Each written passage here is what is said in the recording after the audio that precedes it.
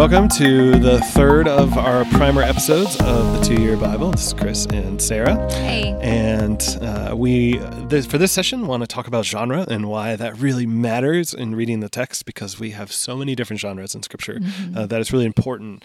Because when you open up, if you were to open up a Hemingway book, and you were to open up a poetry book, and you were to open up a really intense history book, and you were to open a letter from the U.S. government, whatever it may be, and it starts reading and writing, so to whom it may concern, how you read that, how you understand that, it's going to be different than opening up a fictional novel that starts in a different way. And so how you think about it, how you approach it, how you process it really matters. And we can't just kind of process all genres in the same way. And we're not meant to. That's just not how it works. And so, so how, and maybe we could ask this question on the front end, how has understanding genre impacted any sort of personal reading for you, Sarah, in terms of, or we could save this question for the end if you want. Yeah, like my eyes are getting big because massively.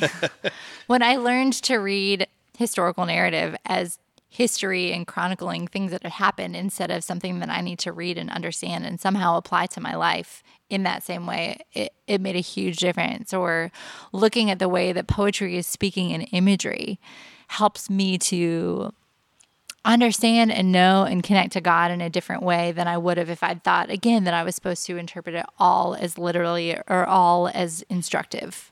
Yeah, no, that's so good. And even knowing, I mean, we'll talk about historical narrative in a second, but even knowing, look, like the authors have agendas, and it's dangerous sometimes to overlay 1800s German understanding of how history should be written. Right. And historical narrative and how it's told back then is going to be different than how we think about things. And it's okay that the writers have agendas, and it's okay that they don't think as chronologically as we would naturally want our writers to think. And so so I think it's important for us to start by looking at the difference between our Western culture versus Eastern culture that this was written in, to understand some of the difference between how we operate and how we think, so we can maybe put ourselves more in the mindset of the authors and the original audience. Yeah, we are, and certainly Sarah and I, there might be listeners to us that don't function quite as strongly in this sort of paradigm, but we are products of a very Western mindset that comes out of Greek thought. It's Platonic. It has certain ways of viewing and understanding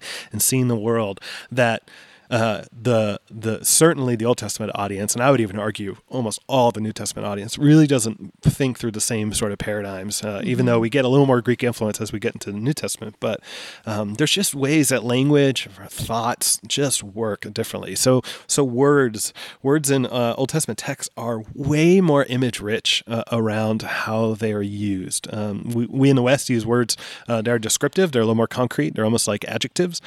So it's how you define and describe things, but in the West, they are way more word picture oriented. So an example of this is if you were to ask an Easterner or Westerner, "Hey, how do you describe God? How would you describe him?" In the West, we would naturally go to I think for words like immutable, omniscient, omnipresent, some of these big descriptive words. But if you were to ask Easterner, I think their default would be something like God is like a fortress, or God is like eagle wings, and use these sort of word images around certain issues. Right. Yeah. And then we look at numbers, and we see in the East, numbers are more symbolic, or they're qualitative. They're meant to communicate an idea rather than be completely literally understood at all times, versus in the West. I would argue this is the hardest one for the West. Like, how are numbers not quantitative? That's what numbers are. But it's just not how Easterners work. And so, give us some examples of that. Yeah, I think even when we get to some New Testament stories, when we get to the breaking of the bread and the fish and stuff like that. So, why are there 5 loaves and 2 fishes? Is that meant to convey something, or were there just literally 5 loaves and 2 fishes? And I would argue, given very Eastern understandings of things, no, they would hear 5. So if you would say 5 plus 2 equals 7, we would put that as a math equation. They would go 5 books of Moses plus the 2 tablets of the law equals a fullness, like a creation week, a fullness of time. And so that's just how they see numbers. And so I think you can go overboard at times to interpret that way. But I would argue majority of numbers in Scripture tend to follow this sort of pattern of the numbers mean more than we think they mean, because in Western world, we just don't do that with numbers. Right. And so tell us a little bit about the eternal life component. Yeah, I think, and this is a struggle too. I think sometimes we've been so influenced by fictional literature in the East that eternal life is the future. It is some sort of heavenly state in the future. But even Jesus uses phrases like eternal life is knowing God. And so we know God now. Eternal life is something to be experienced and started now. Now, there is a fullness that will come one day when Jesus returns. But eternal life is something that when we start having harmony with God, that is eternal life, even on this side of Christ's return. Yeah. So it's less bound by linear or chronological time than we would naturally do it. Yeah. We have this sort of weird in-between state that we're in, because we're not quite where we should be yet. But I think an Easterner would say, no. A life lived in harmony with God is eternal life now. And I think Scripture often will actually present that a little bit more than sometimes this future world order when God does finally create a new heaven and new earth. Yes, we will experience eternal life in its absolute fullness, but it's something also to be experienced now that God has done a reconciliation work with us. Yeah. So as we look at people, and we experience this even in modern day, Westerners tend to be very individualistic. We make decisions independently, and we really consider ourselves when we're approaching things, versus other cultures, Eastern cultures, and the way the Bible was written, they were all very communal and family-oriented. Decisions were made corporately. How you lived impacted everyone around you. How does that influence the way we read and interpret Scripture? Yeah, I think sometimes it's just helpful to know just how that works. So when we read about households going and getting baptized all at one time, like that is a communal understanding of how things work. I think sometimes understanding families, like when we read about even when we get to Abraham and he left his father and his family, like how significant it was that you would leave that sort of community and your identity with your family behind. And I think, we just sometimes have adventures of missing the point because we also read Scripture, and we're in English. We have the same word for plural you as we have for singular you. Mm-hmm. And so we struggle sometimes because we'll read it, and what Paul is saying is, y'all do this, and y'all do this, and y'all act like this, but we read you, and we don't read because Paul doesn't write in Southerner tone of y'all or yous guys or whatever other regional version of plural you exists. Paul doesn't write that way, yet we read it that way because of how English works. And so it's a struggle sometimes to think as communally, but even like things like repentance.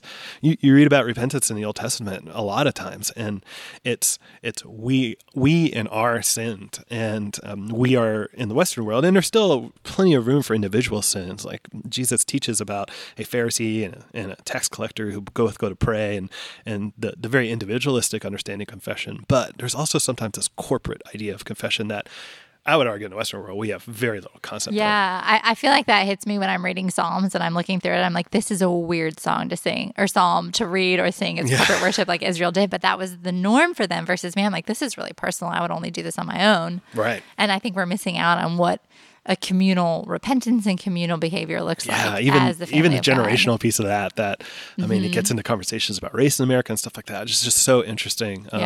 Our version of, well, that wasn't my sin, but the Israelites certainly go, no. It's we own that process, or we own that sin. Speaking of sin, tell us about the difference. Yeah. I think in the West, we are so mind oriented, which is why you'll even get the word mind added on to the Shema in the New Testament, that love the Lord with all your heart, soul, mind, and strength.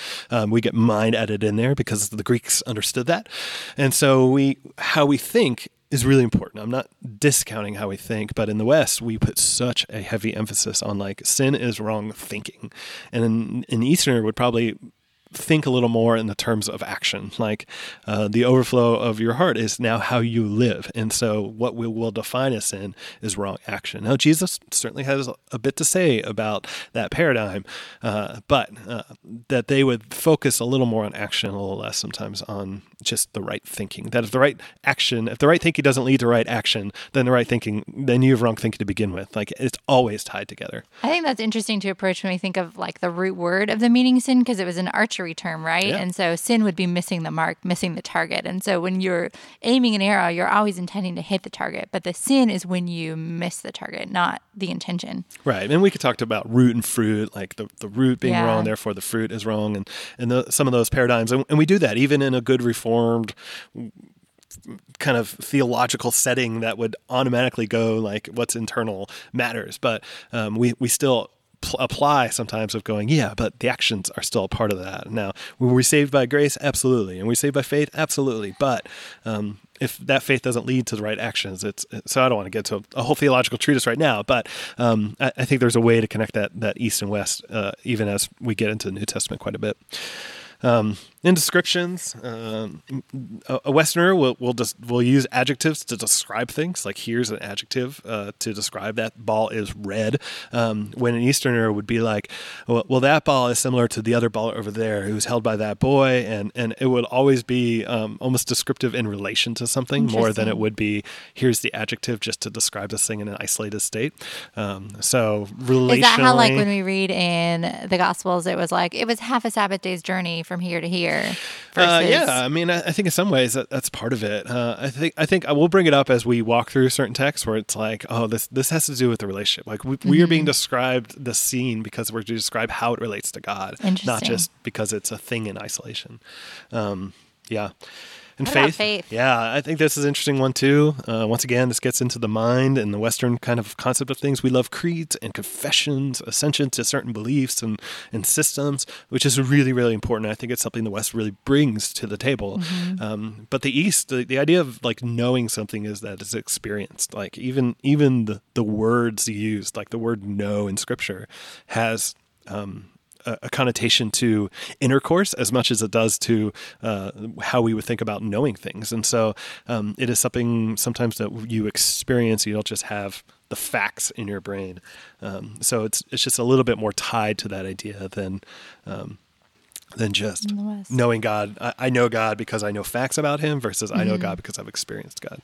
So how does that inform the way truth is discussed or approached in Scripture? Yeah. So I think the idea of truth as as an absolute thing is still true for both sides of those equations.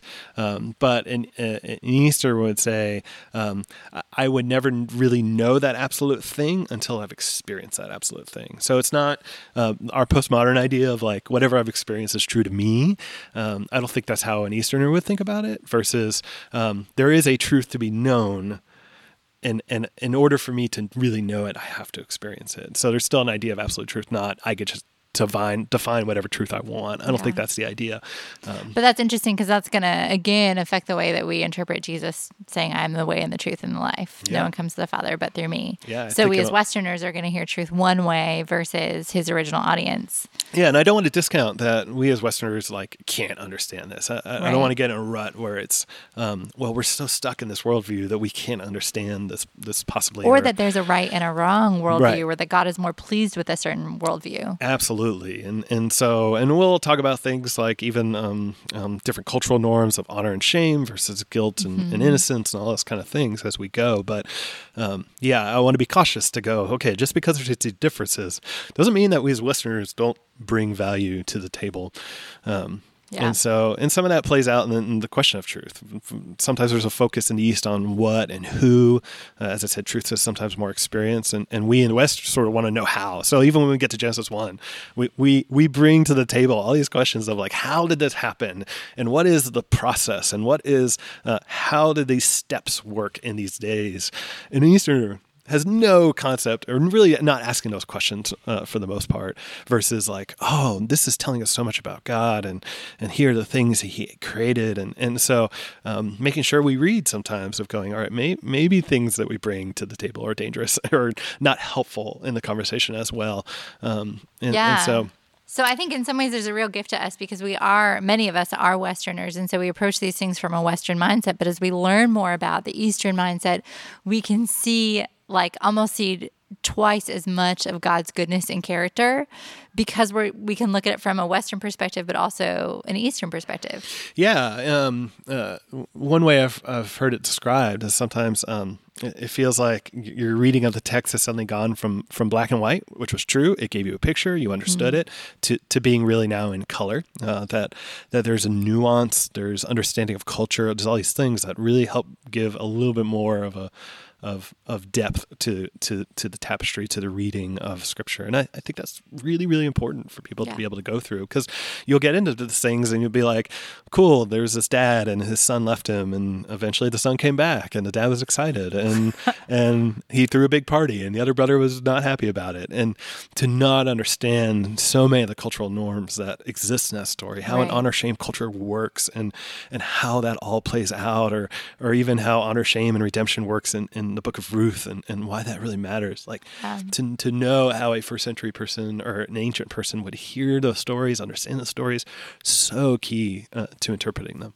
Okay, so let's jump in. Now that we've talked about all that background, let's jump into the actual different genres of Scripture.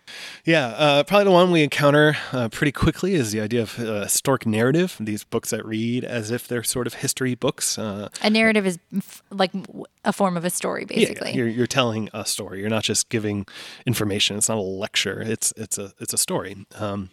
And the difficulty is the question of, is it history? Is it theology? Is it interpretation by the author? And the answer is yes, we kind of have all of them. There's no way around that.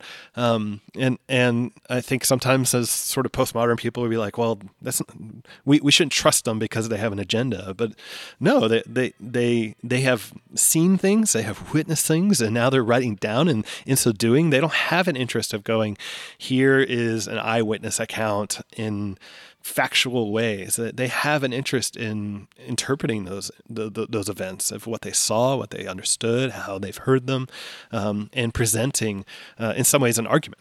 So the gospel writers have an argument of why Jesus is the messianic king, or why Jesus is really a God-man, or whatever the category is. And so sometimes reading it and seeing those things, it's okay. And there's some good resources, maybe I'll link to, I'm not sure, related to that. But yeah. I want to say that also helps us understand that there are times when something will be written down in Scripture, and it doesn't mean the author of that passage is condoning that behavior. So we'll say, we'll read about how many wives so-and-so took. It doesn't mean the author doesn't have to say which was a terrible idea for it to be understood that it was a terrible idea. Yeah. That's a perfect example of the use of polygamy. And polygamy never really works out that well in most of the narratives that you read about it. And just because it's there, it doesn't mean God clearly condones polygamy. And so there's plenty of stuff that you'll read throughout, particularly the Old Testament, but even I think maybe in the New Testament, of like things that are like, is God okay with this? And it's counting information, it's accounting stories, it's putting all in there, and making sure that just because you read it doesn't mean that's how God wants us to now live. That's not how narrative works. The analogy or the connection I keep thinking of is, as a parent, like if your parent ever tells you the story of how you were born, right. Let's say your mom does that, like she's giving you an account of what happened, but oftentimes the purpose behind telling that story is for you to understand how important you are, what a special delivery you were, or whatever. Yeah. There's an agenda and there's a purpose there, but it's still an accounting of what happened. Yeah. But if it's, let's say the weather was bad on the road, she's not going to say, and that was a really, really bad thing, Right. Yeah, of course. And the Old Testament is more complex on this. We will encounter this as we go. There's just way more historic narrative genres where you get into different things, and we'll cover that when we cover the books. The Gospels have their own sort of genre. They pick up on a type of genre that existed in the first century around the announcement of kings and kings' victories, and it's even called the Gospel, the Good News. So there's a type of storytelling and narrative that they are trying to do that I think is really important. And it'll be fun to look at that when we're also considering the audiences, when we'll jump into with those gospel stories. Absolutely. But the I genre, mean, we're going to do that next week in the very Right. first episode. We'll talk about the opening of Luke and what's he doing with mentioning Herod and mentioning Caesar. And so Yeah. I think all that matters. And Acts is kind of its own a little bit of category. And then we get poetry. So let me talk about poetry. Yeah, I love great. talking Go about ahead. poetry. Okay, so we have poetry obviously in Psalms, and then actually in a lot of the prophets and in different parts of Scripture. But I think what's important for us to understand in poetry in Scripture is that it doesn't, when we write poetry in English, we think of Shakespeare. So we think of iambic pentameter, we think of things that rhyme. And poetry in the Bible, Hebrew poetry, was written to provide contrasting or comparing statements. Poetry was written with, God is our refuge and strength and ever-present help in trouble. So we see the poetry coming across in the language and the imagery rather than the rhymes, which is awesome because it means that we can still get the purpose and the point of the poetry even if we're not reading it in the original language. That's what I want to say about poetry. Yeah, that's great. And so, and then we get things like wisdom literature. We're going to encounter this when we go through things like Proverbs and others. And I think the best way to think about wisdom is that there are things that are generally true. That it'll say things like that if you act a certain way, then wealth or abundance will abound, and sometimes those things are generally true. If you act faithful and don't try to steal from everybody, could you be prosperous? Yes. Does that mean universally that is always a true statement? No. And sometimes thinking through wisdom as like, these are not statements to try to convince us that is the thing that I should apply now to my life in terms of expecting the outcome to be always the same as the wisdom writer writes. There's What two about P's say? that go Yeah, with yeah. this, right? It's not a promise. It's a... I can't think of the other. I can never remember the other P that goes with it, but Maybe it'll come to me. It's not a promise.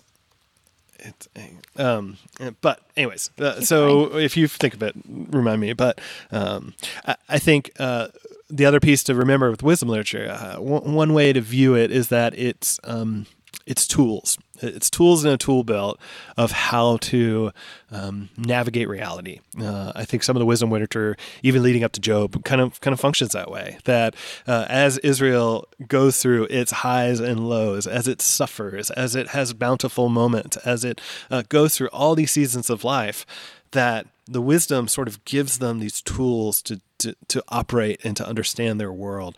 And I think the poetry does that too. It gives them language of prayer. How do we pray when we're angry? How do we pray when we are excited? How do we pray when we're suffering and don't understand?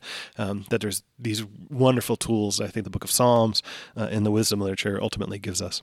principles. Oh, It's yeah. not a promise, it's a principle. So good. Not a promise, it's a principle. And that's absolutely true. And you'll encounter that, particularly in the book of Proverbs, all over the place. Yes. And then lastly, our epistles. It's letters. Epistles. It's mail. It's letters written between usually an individual and some church or other individuals. And we read those like we would read mail in some way. And so understanding that it's written to a certain person or a certain crowd, it has usually cultural context that it's speaking to and with problems that exist on the ground that may not be the same problems we suffer with. But And I will say that in the West, I think we tend to prefer these because they are very instructive. You can't interpret them all literally, but they kind of give you really simple commands of like, okay, I have to do this. I have to do this. I shouldn't do this. So they're easier for us to understand as Westerners. Yeah, Brian McLaren hits on that a lot around the sort of heavy emphasis sometimes we put on particularly Paul, Yeah. and sometimes being cautious because they are the things that are easiest to us to understand. They're the most straightforward. They require the least amount of cultural homework. They require the least amount of interpretive homework. That's just So you easier. think. See, Until you start yeah, studying, true. you're like, wait a second. Yeah, Paul might be saying more and way more complex things than we think, but yeah, I think sometimes, we put a heavy emphasis on those when they're great, and we should put a great emphasis on them. But being cautious of, the whole Bible is the Word of God, not just the words of Paul, and so making sure that we read fairly. So what yeah. would you say are some of the dangers of misreading a text or misunderstanding a genre?